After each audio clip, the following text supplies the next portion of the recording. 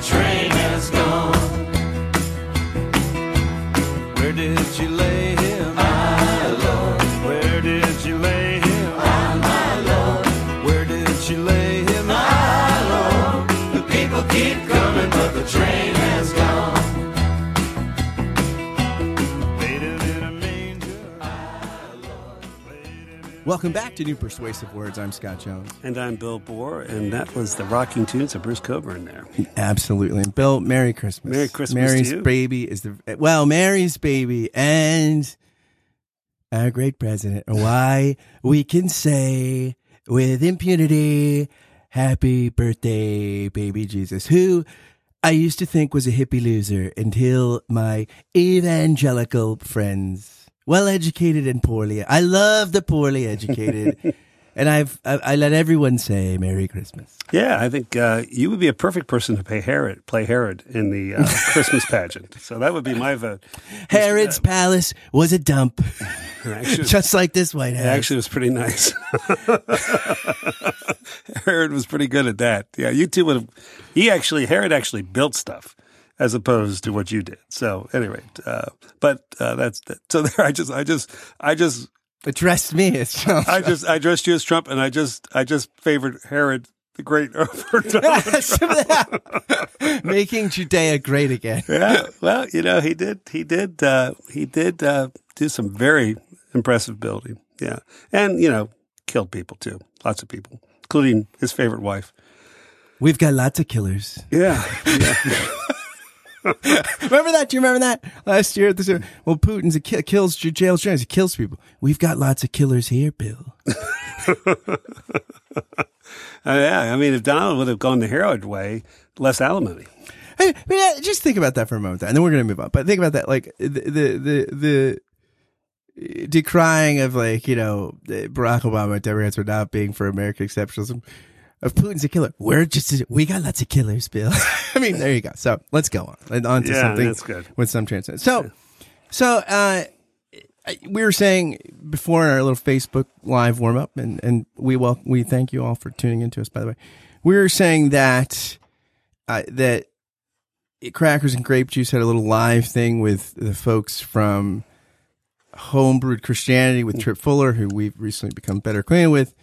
And apparently in a robust discussion, Tripp thought that the virgin birth had very little to commend to modern Christians, and that the textual witness is just kind of mythical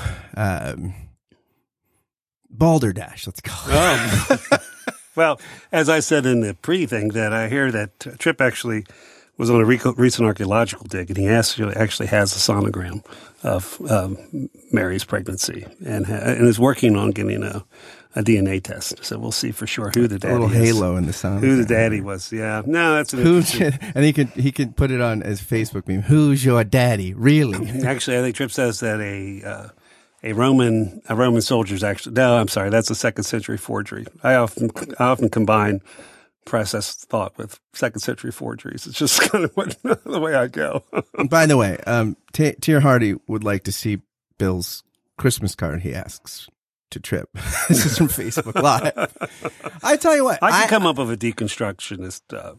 Maybe we'll write that. Why don't we write that? Why don't we write one? With a link to this. It could be like that one that's gone around Facebook. No Jews, no Arabs, just some sheep and a jackass in the manger. That's all that's left. There you go. Or homeless people too. So anyway, yeah. So we want to let's talk a little bit about the textual witness. Yeah. And I think you start out by saying, and I think we're not people who are afraid of textual criticism. You start out by saying, John. Only if I'm getting tested on. Only get tested. Then there's the apparatus. Hey, I'm giving my final tonight, my Church History 2 final. I have a copy for you if you want it. You have to admit that memorizing the apparatus is not easy. Memorizing what? At the bottom of like a New Testament thing with like all the manuscript traditions and all the symbols. Oh, that's maddening. Yeah. Anyway, is that what you're checking out? Are you checking out which manuscript tradition we're going with today? No. No. All right. No, I think we start out with the fact is most people think that Mark is the vast majority of scholars think Mark is the first one over Matthew and Luke. I know there's people who have different views about that, but Mark has no birth narrative. It just hits the ground running with the Gospel of Jesus Christ and John the Baptist. The Gospel of John doesn't have a birth narrative either. It places Christ, the Jesus of Nazareth, as the incarnation of the Logos. So yeah, which you can argue is kind of a kind of origin story. It's different than the birth narrative. It is an origin story. And there is this interesting passage in John 1. Chapter 1, verse 12, to all who received him, who believed in his name, he gave power to become children of God, who were born not of blood, nor of the will of the flesh, nor of the will of man, but of God. And there's an early we are getting manuscript. There's an early manuscript variation that says who was born not of blood. Now it's not the most reliable one. That's why we tend to render it who were born. But it is interesting that it does seem to at least have some connection to, there's something different about the origins of Jesus, which also makes different those who are sort of reborn into the new humanity. Yeah, but I think the fact is the Gospel of John has no problem with the humanity of Christ. He's clearly portrayed as a human, but the origin story begins with this idea of really one of the several foundational texts in the New Testament have to do with the incarnation. Can I point out that just quickly that this is an interesting in Pope Benedict's infancy narrative book, which is sort of that's a very good book. He calls it the antechamber to the mystery. He points out this interesting question that Pilate asked Jesus, "Where are you from?" in John 19:9. And he says, it's interesting. We know where people know where Nazareth or here, this is Mary and allegedly, Joseph's. Right. And yet they're also saying, who is this? Yeah, Isn't sure. he from? So he says that basically, Jesus' providence is both known and unknown, seemingly easy to establish and yet not exhaustively. In Caesarea Philippi, Jesus will ask his disciples, who do you say that I am? Who do people say that I am? Who do you say that I am? Who is Jesus? Where is he from? The two questions are inseparably linked. So yeah, I think that's an interesting. Well, and actually, that's almost Luke's or John's version of the Markian silence. This idea that Jesus doesn't want people, or particularly demons, he doesn't want anyone saying who he is, and that the only human voice to say Jesus is the Son of God in Mark's gospel is the centurion watching him die. So even that's part of the enigma of the life. In other words, you really can't identify who he is until, or at least as the Son of God, until you watch him die. Because in Mark's version of who do you say I am, they just say you are the Christ. They don't add Son of God. That's added in Matthew. So yeah, I think even in there's certainly the idea is Jesus is enigmatic is pretty self-evident. So let's move to the two infant narratives. Let's go with Matthew first. So Matthew, I think first of all, again, this is going to be simplistic, and those of you who are up on the most current of the Matthew scholarship over the last couple of years, feel free to correct us. But one of the things, you have to look at, each gospel has an agenda. Every gospel has an agenda. And part of Matthew's agenda is to have Jesus be the new Moses. I mean, that's a clear theme. And being that he is establishing, and if you would, a new kind or genuine, a more genuine or the authentic or the ultimate fulfillment of Judaism. So the birth narrative, in many ways, has not only that's the most, and also Matthew. There's 5 big sort of discourses. Jesus gives 5 major oral discourses. There are 5 books of Torah, right? So there's it's there all over the place. Things as obvious as the Sermon on the Mount, having Jesus have to go down to Egypt and ascend from Egypt, the risk at his birth, but it's throughout the book, and that is probably has in part to do with the polemic or the group that Matthew was talking with and against. A lot of scholars place Matthew coming together at the same time. Jews and followers of Jesus, Jewish followers of Jesus are losing Torah rights, so where the historical split between the synagogue and the church is going on. So that backdrop probably feeds into it. So the birth narratives and also the idea of Jesus' fulfillment of prophecy, which is a very important theme in the early church.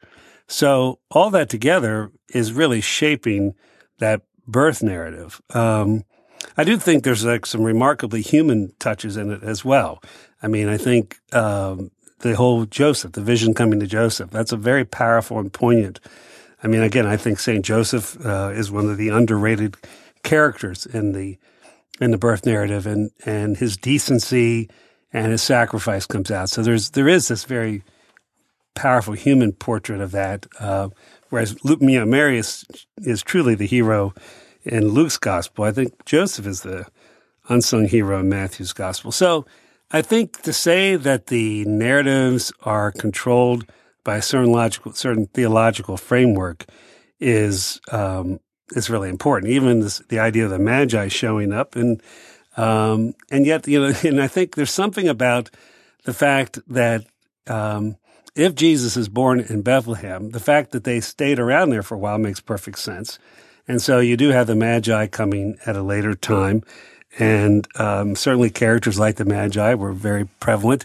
There's an Old Testament theological, if you would, there's a kind of Joseph Christology, meaning Joseph, the son of Israel, kind of Christology going on there as well, because there's kind of some imitation of the people coming from the East and all kinds of different things. But yeah, I think so that you do have to say this is what's going on. I mean, the author of Matthew is telegraphing this the whole way. So this is giving Matthew his due by saying the whole narrative, the whole gospel is shaped by some of these central theological themes that we just pointed out there. Yeah, and it's interesting too that his genealogy goes 14 generations. Like it's almost an ascent from Abraham to David, right? And then a descent from Solomon to the exile, right? And then another ascent from the exile to Jesus. But there is this sense that even though legally Joseph is Jesus' father, right?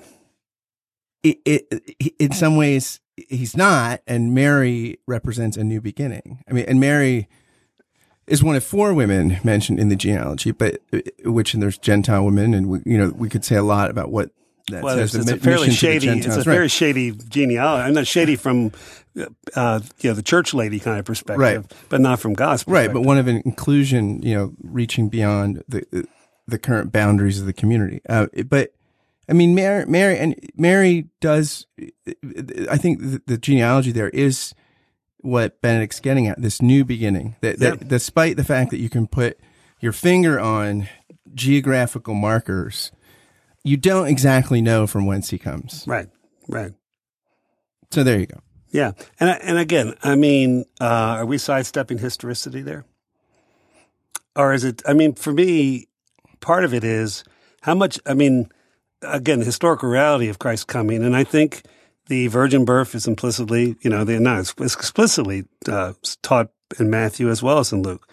And that's, to me, that's an article of faith. I mean, again, if you have to start doing the metaphysics of any... But let's just say, though, it's not something, though, I mean, that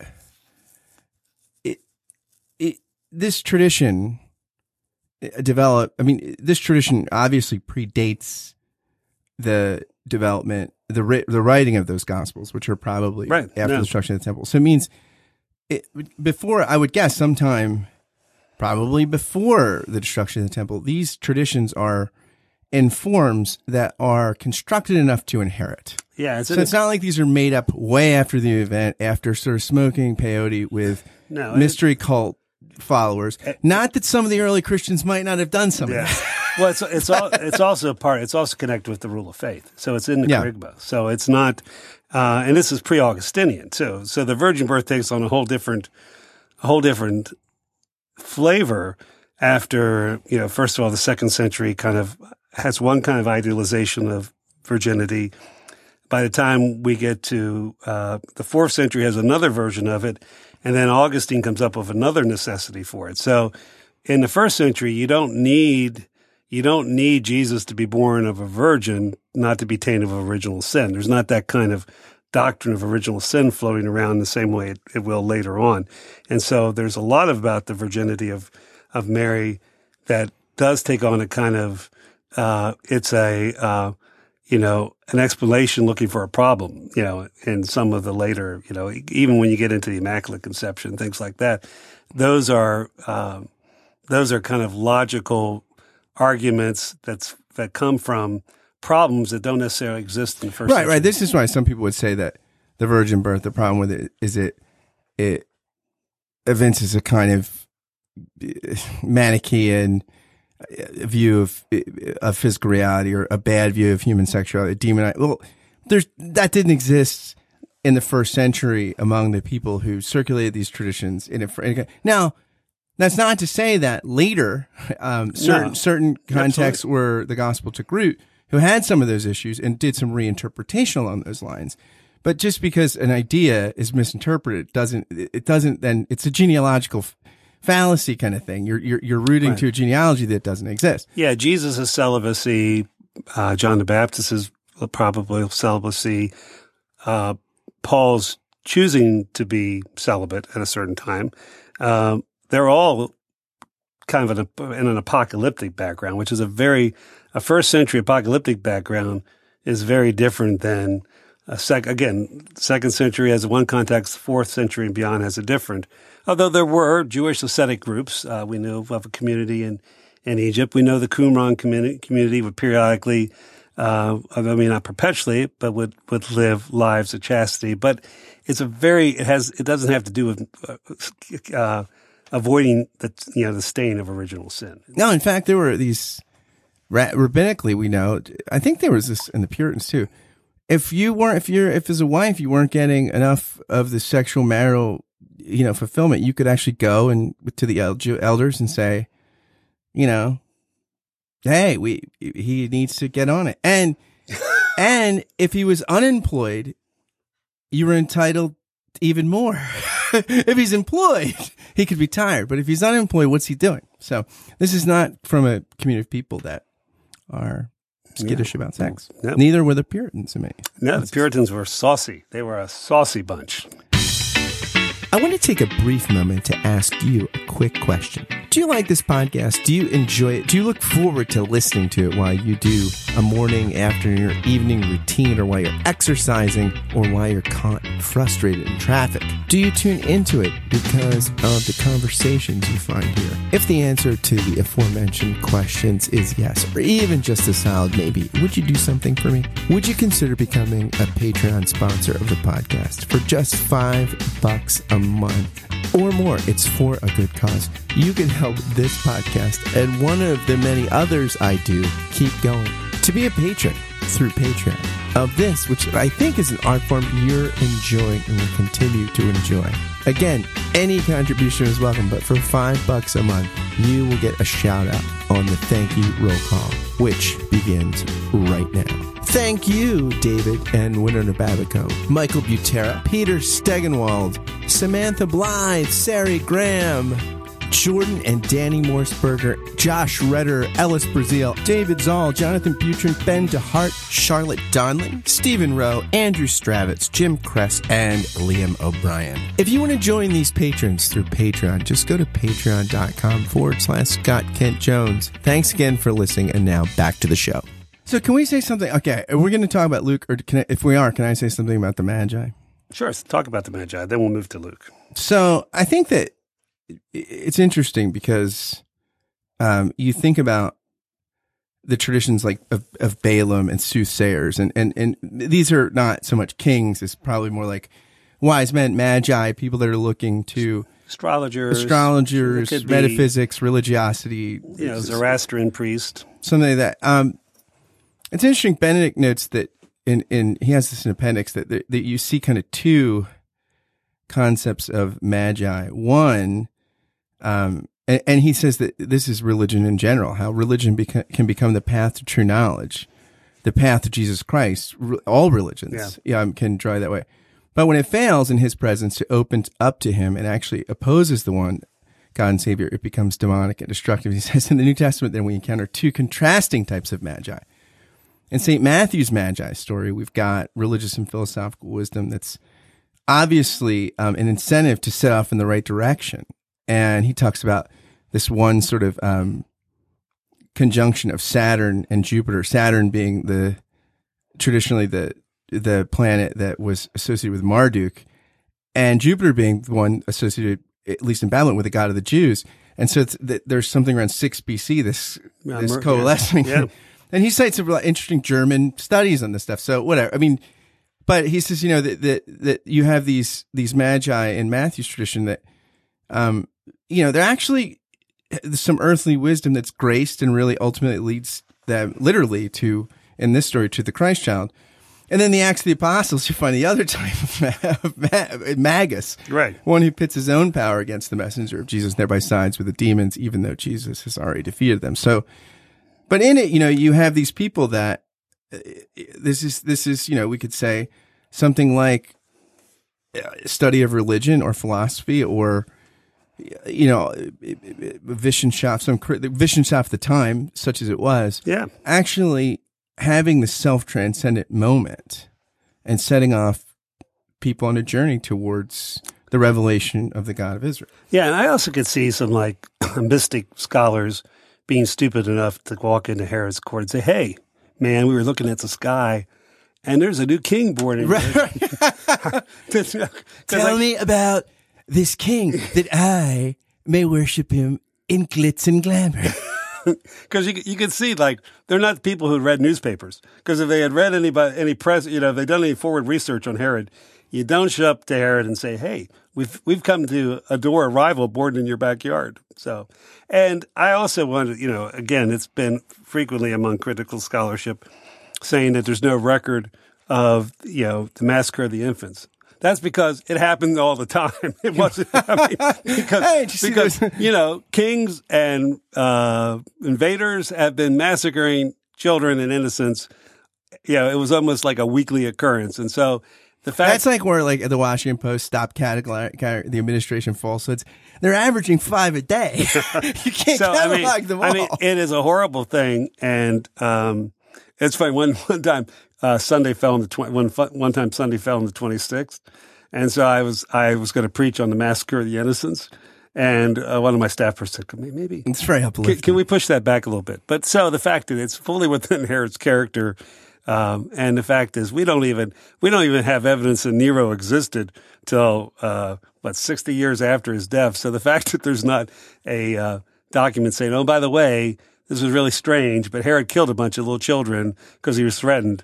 Yeah, that would not make that would be buried on page 5 of the newspaper if it happened back in the day, which is horrible, and it tells you the kind of time they lived in. I'm glad we don't let innocent children be in harm's way in this country. I'm glad absolutely not. I'm glad that if something horrible would happen to children in this country, that we would change laws to protect them. I'm glad that we don't live in that ancient time. Blessed be. And they are, the Magi do represent, like Mary, a new beginning. This is a new journey of humanity. And Gentiles coming. Right. In the bringing in of the Gentiles, which is a more than a subtle theme in Matthew in a couple of different places. Although I like the way in the genealogy, it is kind of subtle how he does it. All right, let's move to Brother Luke. First of all, I always like to begin with Luke's gospel, basically. All right, as you know, there are other accounts, but they weren't very good, so I'm writing my own. Exactly. That's my paragraph. Well, he's like the, because there's this sense in which, Mary ponders these things in her heart, at least he tells us. And so maybe it's like somebody that, was it Connie Chung that got Newt Gingrich's mother to say, what's Newt think of Hillary Clinton? Oh, I don't want to say. Just between me. He thinks she's a. So maybe Luke kind of got her to open up and kind of. But there is this sense of it seems that there's these traditions. Yeah. That illumine. It's interesting too. Like the death and resurrection. This is the start of the proclamation, right? Yeah. Then you begin to sort of recall and make sense of the life and teachings.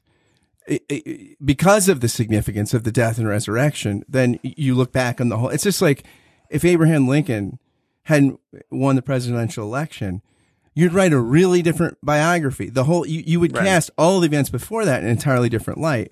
And likewise, the birth, story is one of the last things to probably get reflected on, and yet it comes to illuminate Christological conversation. Well, I think it becomes, and also I think the birth narrative becomes more important in the delay. I mean, so Christ, the delay of the return of Christ. So I think, you see it. I mean, we have no way to really date John's gospel, so we'll leave that out of dating. But it makes sense that the latter two, these two gospels, definitely written after the destruction of Jerusalem. So we're in the second or beginning of the third generation of Christianity, that these issues would be interesting and important. I think when we talk about what's Luke's framework, I think Luke definitely has a kind of a salvation history kind of theme. That's a very Heilsgeschichte. I was avoiding saying that, but it's that's something that's been pretty accepted in Lukean scholarship for, I guess over 60, 70 years. But one of the things I think is really important that the birth narrative is surrounded by these very important hymns, and that, and I think this comes from Raymond Brown, or Fitzmyer, or Joseph Fitzmyer, I can't remember, one of the two. But this idea of this community of devout, apocalyptic Jews, if you would, that were kind of the faithful at that time, that in many ways they represent a kind of intertestament piety or Second Temple Jewish piety that is apocalyptic in its framework, that in many ways has a theology that is still very much expectant of the return. And I think, the first century, there was a lot of divergent Jewish groups looking for something different to happen.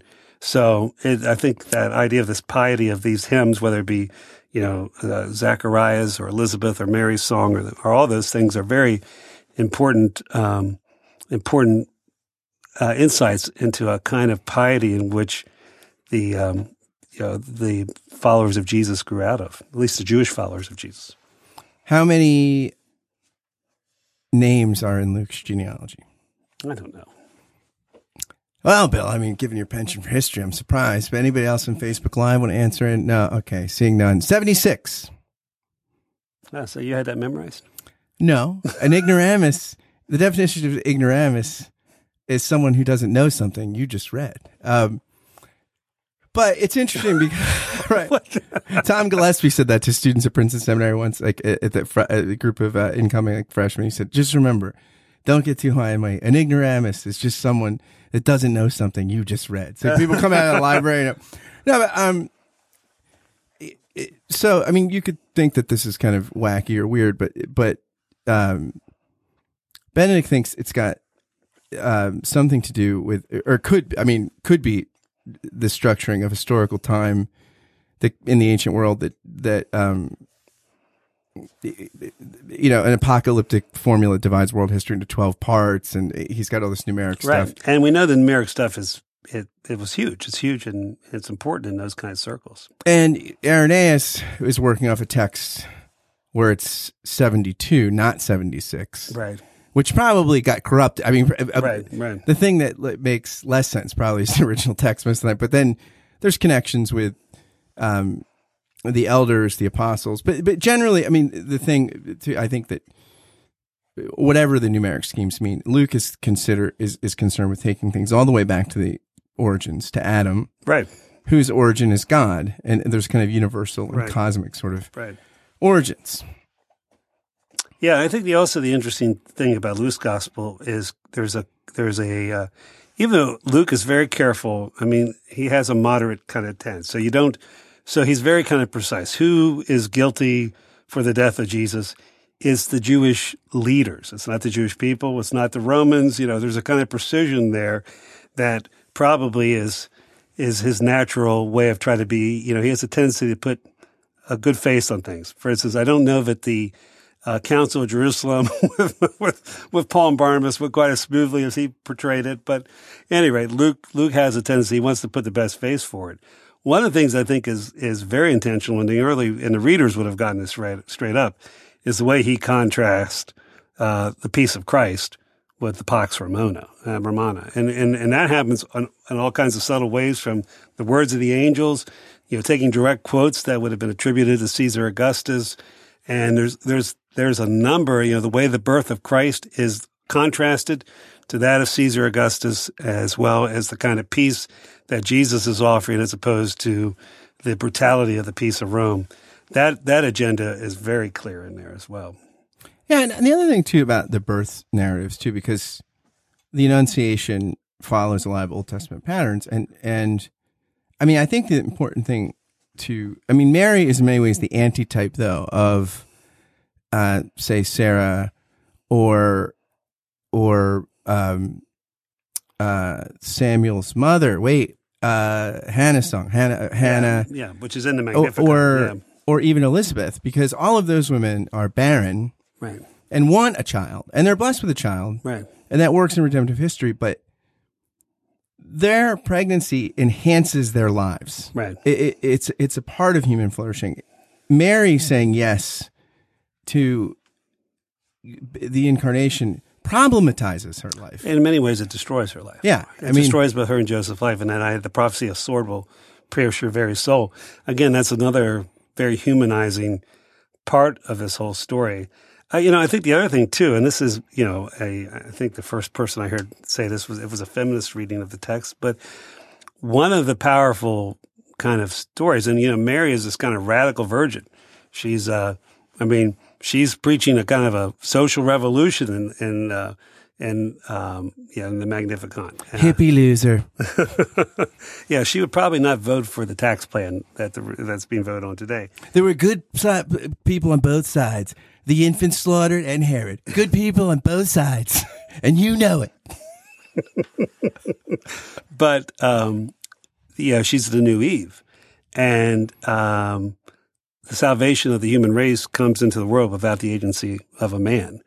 And that's no small, powerful thing. In other words, it's funny to me. Can I take a swipe at the people who pretend that they don't believe in subjecting women but do it anyway? Complementarians. Yeah.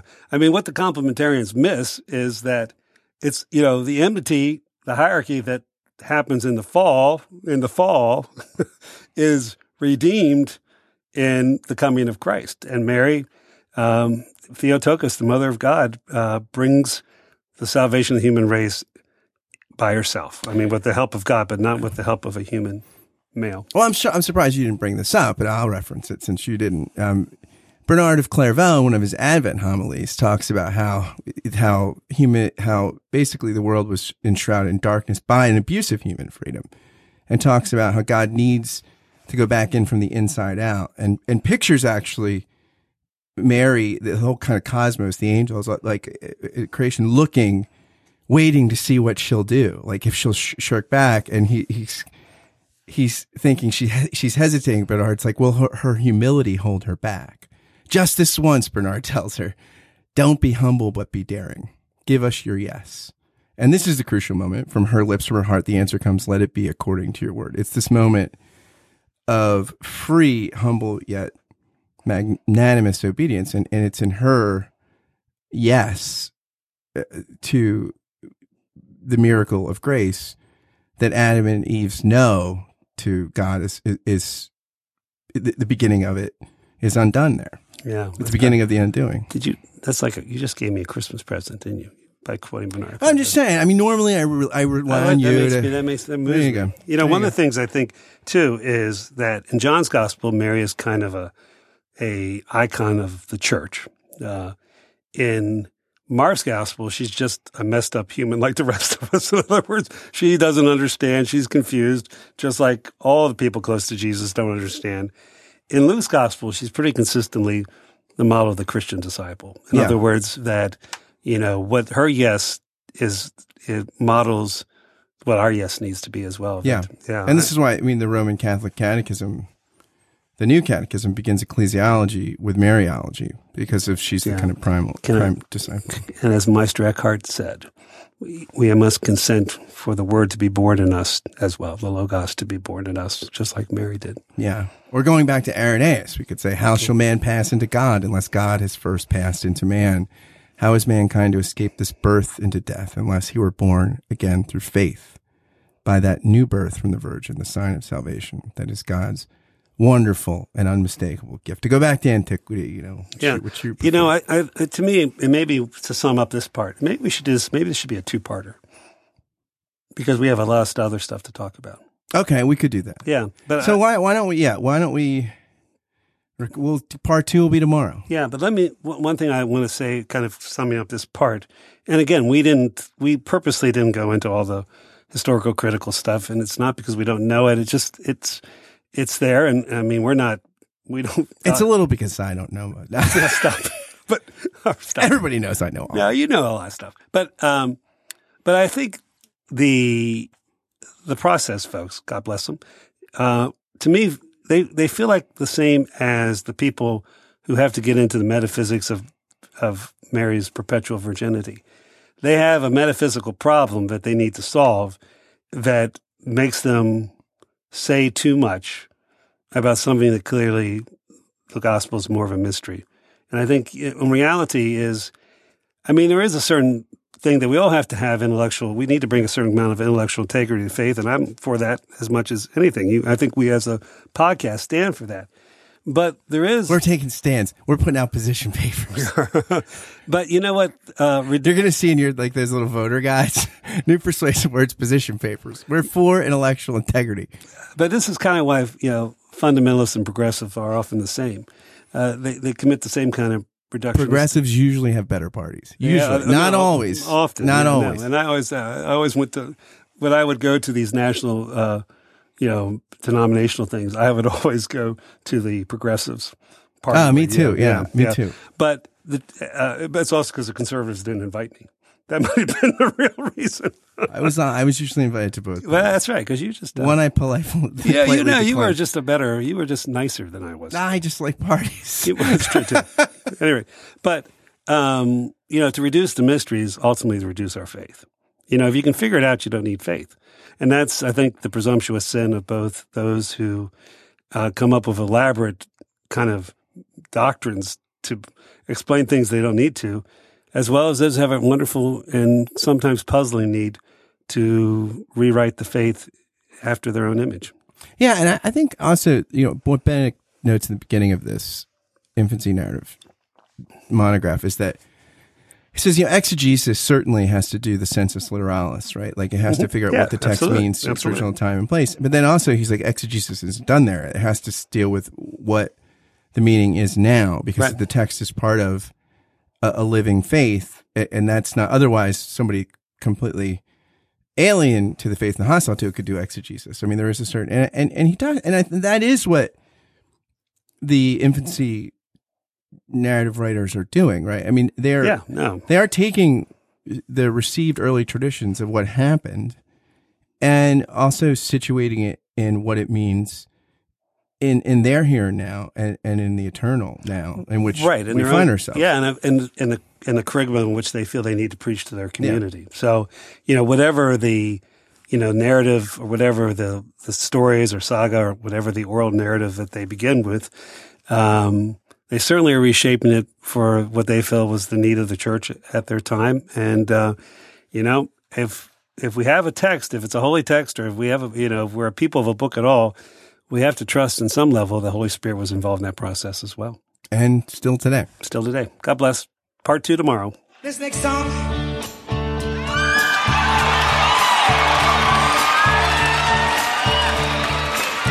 This next one is the oldest diva of all.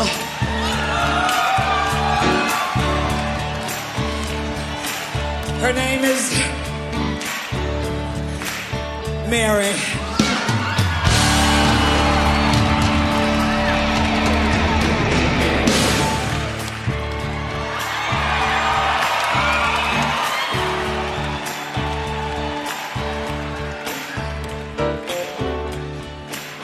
This is the way we do.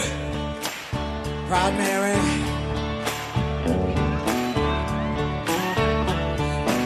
After a good job in the city, working for the man every night and day, and I never lost 1 minute of sleep and worried about the way that things might have been. They will keep on turning. Proud Mary.